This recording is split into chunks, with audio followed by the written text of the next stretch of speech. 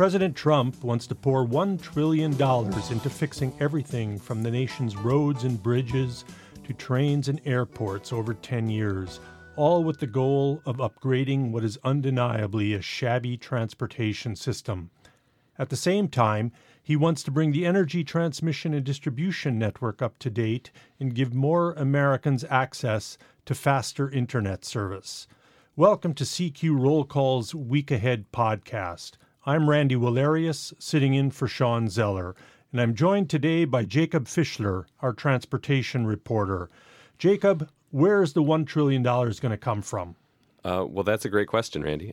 President Trump has said it's going to be a mix of public and private sources.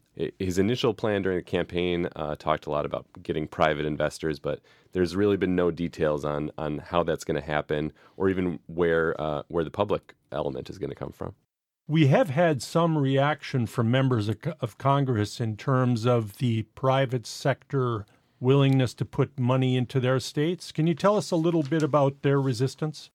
Republicans and Democrats are a little bit wary of this for different reasons. On the Senate side, especially, the chairman of a couple of influential committees, John Thune of South Dakota and John Barrasso of Wyoming, are representing rural states, obviously. And there's this idea that if you want to do private investment, investors will have to buy into a project that will return them profit.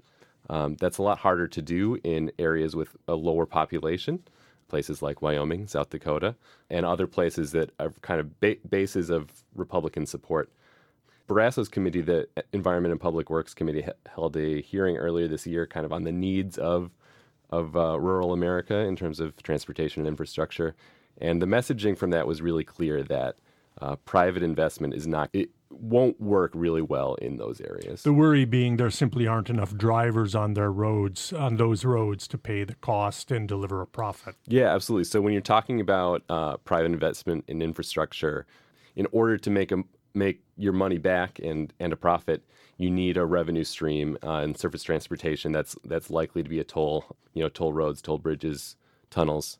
The other thing is that if the focus on an infrastructure legislation is going to be maintenance and repair work rather than on new projects, that's also not really going to be profitable. So, fixing potholes in Wyoming is not. You can't toll that in order to make your money back.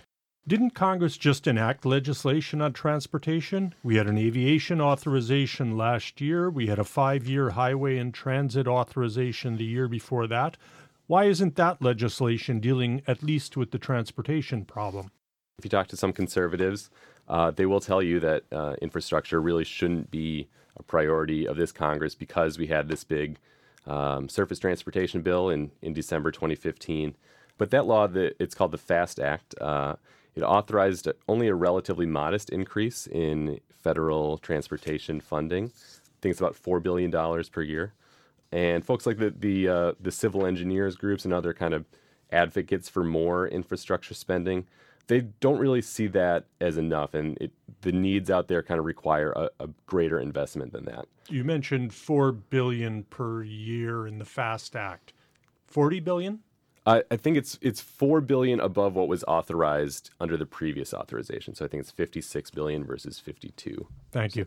How bad is the problem? We recently had the engineers putting out a report. Tell us about that. Right. So the American Society of Civil Engineers, they do this report card every 4 years, kind of looking at what the needs are. This year, the overall GPA over 16 categories was D+, obviously not great.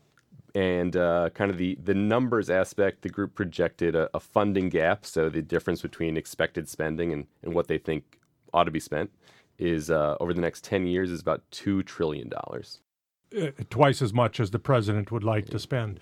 The president wants to include more than just transportation in this legislation. He's mentioned energy, he's mentioned broadband, even VA hospitals.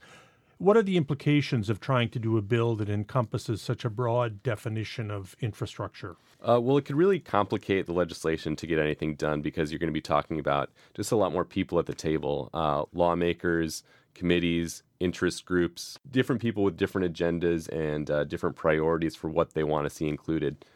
There is kind of, precedent for having done these kinds of collaborative bills in the past, but it does make the process harder legislatively. Is Congress working on any of this already?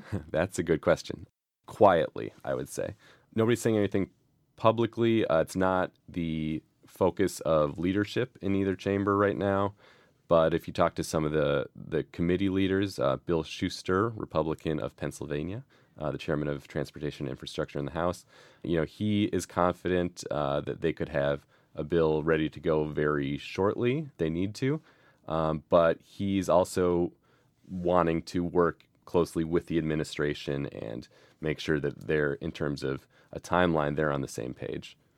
There's been talk of linking an infrastructure bill to other legislation, particularly a tax overhaul bill. What are the pros and cons of doing so? The pros would be it could create a lot of money to do an infrastructure bill. So if you one idea out there is to do tax repatriation, so foreign income on overseas income of U.S. companies brought back, estimated about $200 billion, could be used for any number of things, transportation or not. People see that as an opportunity to do kind of deficit neutral transportation investment. It could help bring both parties together to compromise on things that they otherwise might not. So the Republicans get a tax cut and the Democrats get some infrastructure spending. That's exactly right. Right. What's the timeline for action? You mentioned Bill Schuster and his ambition a minute ago, but should we be expecting better roads or trains or airports anytime soon? Not anytime in the immediate future. In terms of when we see a bill, it's kind of been all over the place. Transportation Secretary Elaine Chao said recently it could be as early as next month. She's also said sometime this year. There's been talk that because of a packed legislative calendar, it might have to happen in 2018. In terms of when we will see improvements, that's a really tricky issue. Some of the Republicans who are involved have been pushing kind of the idea that overhaul of regulatory standards and permitting should accompany any kind of big investment. Right now, a lot of people of both parties would say that it takes too long for federal permits to come and for construction to kick in. Up to, I think, 5 years is the average environmental impact study on big projects. And shortening that is something that we could see in legislation this year. Trump has also said that projects that get money through this initiative should be ready to go in 90 days. So we'll see. So basically, Jacob, what you're saying is that nothing's going to be happening in Congress very soon, and if anybody has a pothole needing fixing, they'll need to do it themselves. Yeah, if I were a state looking to repair my roads, I wouldn't be holding my breath for federal dollars. Thank you, Jacob Fischler, CQ's transportation reporter. Randy, thanks for having me. We're following discussions in the administration as it seeks to formulate a legislative proposal, and CQ will be there if and when Congress goes to work on that legislation. This is Randy Walerius. Thank you for joining us. You can subscribe to this podcast on iTunes, Stitcher, and on NPR One.